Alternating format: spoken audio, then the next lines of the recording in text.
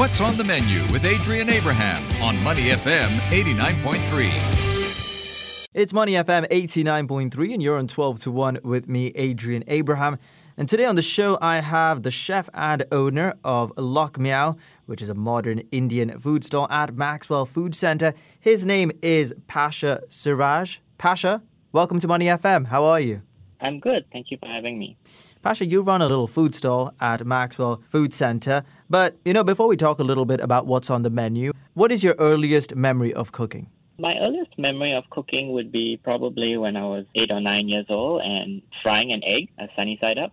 Yeah, when I was a kid, my mom, who does all the cooking in the family, she didn't really encourage that much exploration in the kitchen because I guess the feeling is that it's a potentially dangerous place for children. So something simple like frying an egg, it was something that we could do. So is it fair to say that your mom inspired you to start cooking? Yes, definitely. She cooked all of our home-cooked meals. Like, she has both a Peranakan heritage, which her family is quite proud of, and they're all good cooks. But she's also very much a self-taught cook in other types of cuisines. And I think I was fortunate growing up to have quite a cosmopolitan kind of range of foods that we had at home, because she would refer to cookbooks and learn how to make different things. Even Indian food, which is not something that she herself grew up with, but she would teach herself from cookbooks. Like, we had homemade chapati and things like that, which you would expect in a sort of regular Indian family, and it was something that she learned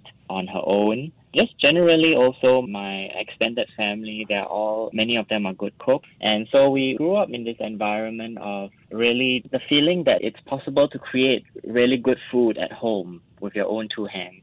Okay, so before you went into cooking full time, you were in fact in publishing. Now, what made you want to, start off doing this as your career rather than being a chef? When I was in university, I took a degree in linguistics. And when I graduated and I was out looking for a job, I naturally looked for work that would be relevant to the kind of education and training that I had. And so at that point in time when I first came onto the job market, that was a job that I found and I quite enjoyed it, and I think I was able to do it quite well. But of course, the thing about the reality is that the publishing industry is very small in Singapore, so opportunities aren't many. So if fast forward like many years later, when I was again looking for a job and I found it difficult to re-enter the industry, so I had to sort of adjust and look for something else that I could do. Now, before switching to F&B, you were also in academia. Now, what were you doing in this field? So I was actually pursuing PhD in linguistics, and usually when you do that, you are looking to become a university professor. Generally, you do research and teach in a university and so on. At some point, it wasn't working out for me. I was kind of burnt out, and so when I made the decision to withdraw from the field, I was again, looking for some kind of work that I could get into, like in a practical and realistic way. So from academia, you started working at a Japanese restaurant. Now, what made you want to change career paths, from being in academia to, working towards becoming a chef, completely different professions? Why did you do it? Okay, well, cooking was something that I actually started doing regularly when I was about 18 and I was living away from home on my own. I was an undergraduate at university, and that was maybe, I would say, the start of a cooking journey of some sorts. I found over the years that I enjoyed it a lot, and I think I was fairly good at it. I found that it was a means also of connecting to other people, because it always seemed like one of the sincerest ways of showing someone your appreciation would be to make something for them that they could immediately enjoy and so on. It was something that I did for many years, like informally in a non-professional setting. So I would cook for myself, I would cook for friends. Even when I was in graduate school, the department would have colloquium dinners, and some students would be invited to volunteer to provide the dinner, for like maybe 50 people or something. And that's something that I did. People always enjoyed the food. So that sort of was the background for a while. And later on, when I sort of stumbled into F&B as a way of looking for employment, it sort of reoccurred to me that, oh, this might be something that I could do, because earlier in my life, like, it's not something that was actively encouraged as a career. Many people know that it's difficult, long hours, physically taxing, low pay, so on and so forth. So the conventional wisdom in Singapore is don't do it if you have better prospects. But at that point in time, I was looking for something that was maybe closer to a tangible work. Like, before that, I had always done this white-collar kind of jobs where the products of your effort are sort of intangible. Sometimes they are difficult to measure or to evaluate. And with F&B, with cooking in particular, it's a tangible craft. It's something that you get out at the end. And you can enjoy the products of your labor. Other people can enjoy the products of your labor. And eventually dawned on me that if it's something that I've loved all these years, why not actually pursue that as a career as well? And so at that point in time, I enrolled in the diploma course at Sunrise, and that sort of really kickstarted the professional journey in a sense. So the Japanese restaurant that I worked at was actually one of my apprenticeship sites, which I subsequently continued working at, later on when I had graduated and was looking for a full-time job.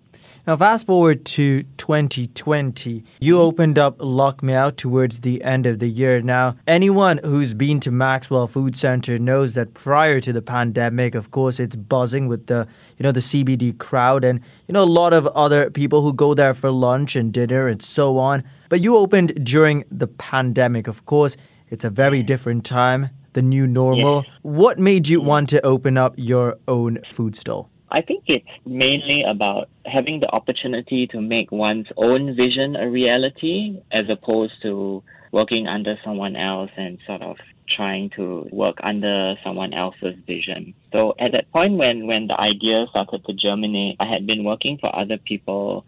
In many ways, it was a good experience. In some ways, I felt like I was champing at the bit or chafing under the experience and feeling like sometimes my creative impulses were not being stimulated. Partly it's because I've always had other goals as well. In opening a business, like, I wanted, obviously it's a way of making money, but I also had other sort of like idealistic goals, like trying to introduce people to a healthier cuisine or to a more plant-based diet, something that was more along the lines of a social enterprise in a way. And I thought that the best way of doing that would be to actually take the reins, run my own business and really have control over the vision, the product, and everything.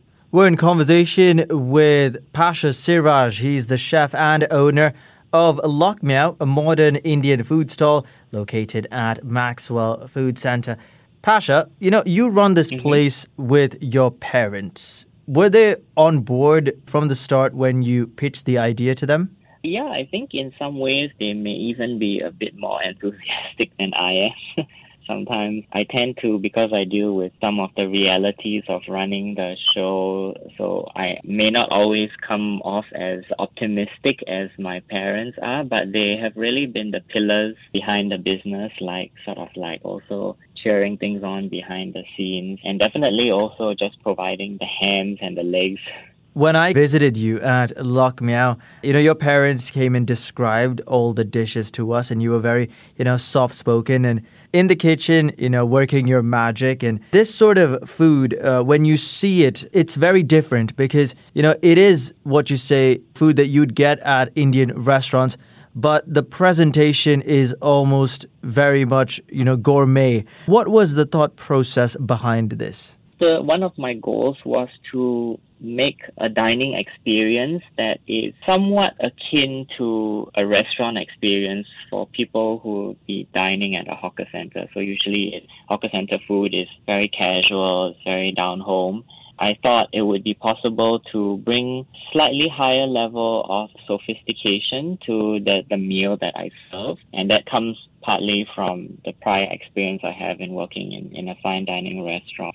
And partly it's because we live in an Instagram age, as you know, and people nowadays often take pictures of their food before they even start eating it and they post it and so on. And so it's partly to ensure that when pictures of the food go out, the appearance functions as its own advertisement in a way, like people who see it on their friends' Instagram feeds would maybe have their interest piqued because it looks striking, it looks different.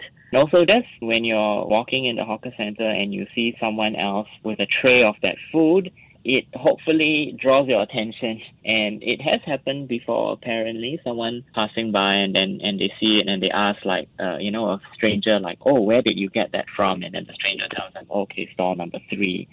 So it's partly practical, partly an aesthetic decision, partly trying to elevate the experience of like everyday Indian food dining experience. And for a first-timer heading to Lok Miao, what would you recommend from the menu? We have something called a signature set. It has dishes that tend to appeal to a broader range of consumers. So it has a creamy lentil stew and a stir-fried French bean dish, and of course the grilled chicken that a lot of people like, and the signature butter rice that we serve. We think that it's a safe option. For people who are more adventurous, we have a daily special which contains vegetable dishes that rotate every few days, and those are the dishes which tend to be a bit more novel or been sort of tweaked a little more from their traditional roots. So that there's really something for everyone depending on what kind of diner they are, what preferences they have. And your pricing strategy is really quite remarkable. I mean, your set meals start at $4 and go all the way up to $6.80. Now, this is without adding, other dishes to your tray. Why did you decide on such a pricing strategy? Well, one constraint is simply that we operate in a hawker center, and consumers do have some strong notions about the kind of pricing that's acceptable in a hawker center. So one pressure that you would face as a vendor is that if you try to sell anything that's too expensive, consumers might have the impression, whether it's justified or not, that you're charging too much. So it was an important consideration to make the pricing acceptable to as wide a range of people as possible, given the setting. One of my goals always has also been to make food that is affordable to as many people as possible. So the thing about fine dining food in restaurants is that it's largely out of the reach of people lower on the income scale, and it's something that I have been personally cognizant of, because even when you work as a cook in a restaurant, like, you're generally quite low paid, and the irony is that if you were to go out to a restaurant, you wouldn't be able to afford the food that you cook on a daily basis.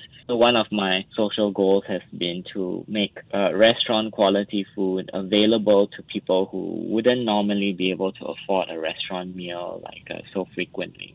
That's one pressure that's exerted on one end. The other, of course, is just to ensure that it's a viable business. So like it with any other food business, like a certain percentage of the price goes into the ingredients, some percentage goes into the rent and utilities, some into paying our wages, and then, some percentage goes into the profit. And I think it's possible, particularly because I don't use very premium ingredients. It's not fine dining in the caviar sense. I don't use caviar or like sea urchin or something like that. I use ordinary vegetables. I use chicken, which is not the most expensive meat. That's really the pricing strategy. 2 tiers just because I have a healthy light meal at $4 because some people are smaller eaters or they have certain preferences, and the pricing just reflects that. And I mentioned earlier, you opened up your, food stall during the time of the pandemic, and it's nothing like what Maxwell Food Center used to be. I mean, now, of course, we've entered phase 3 and things are a little bit better. But, what are some of the challenges that you've had to face while, you opened up during this time? The pandemic kind of has thrown a curveball to everyone who operates there, not just me. Maxwell Food Center in particular used to rely heavily on tourists, which we don't really get any now. And it used to rely heavily on the weekday lunch crowd, and because people are still largely working from home, so the weekday lunch crowd is much reduced from before. For many people, it's really a question of like playing the survival game, the waiting game, trying to ride out the pandemic until such time as things get better. The conventional wisdom has been that you will try to supplement your earnings by getting onto delivery platforms so that you don't have to just rely on walk-in customers. But of course, the difficulty for hawkers in particular, anyone selling at such a low price tier, is that when you go with the major delivery platforms, the amount that you pay for every order means that your earnings are pretty much wiped out. So it's not really a good solution per se. Some of the smaller delivery players don't charge that kind of delivery fee, but they also have smaller user bases and so on. As far as I know, there isn't really an ideal solution at the moment, and we just sort of try to survive as best as we can, and hope that things will improve. And what does the future hold for you and Lok Miao? I would say every business owner hopes that the future will bring prosperity and greater success and, better business and so on. So I would say that's my hope as well. I think that in the long term, my food concept might evolve to better reflect the taste and the wants of the consumers, because I'm a fairly new business, and I'm selling something that people have largely not seen before. So it's kind of uncharted territory. Sometimes I've had very heartwarming sort of feedback and reception from consumers, but at the same time, I don't really have the high volume that some of the more traditional stalls enjoy. And so there's as a business, I have to balance these different considerations. And so perhaps in the future, the menu might sort of undergo some revisions. I've been asked before if I will expand and open up more outlets or something like that. I think that's something that can only do when you felt like you've achieved a reasonable level of success yet, and I think it's still early days. Now, Pasha, before I let you go, this question has been on my mind ever since I visited your stall. What made you decide on the name Lok Miao? Yeah. So, Lok Miao is a pun on the name of a major city in India called Lucknow. Lucknow is the state capital of Uttar Pradesh, which is actually where my grandfather was from originally. So, I guess there is a bit of a connection in terms of heritage or history in some sense. But it's also just meant to be something that's a little bit fun, a little bit cheeky. It sort of points to the more modern sensibility that I'm trying to bring to the cuisine.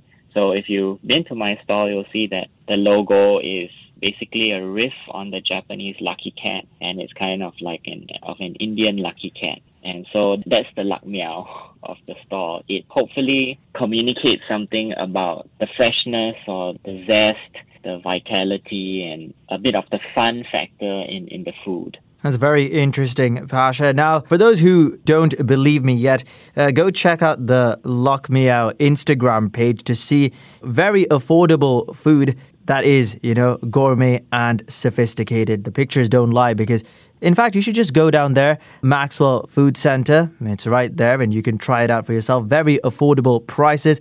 Pasha, thank you so much for your time and, joining me on Money FM 89.3. Wish you the best with Lok Miao and can't wait to see where this food stall takes you. Thank you very much.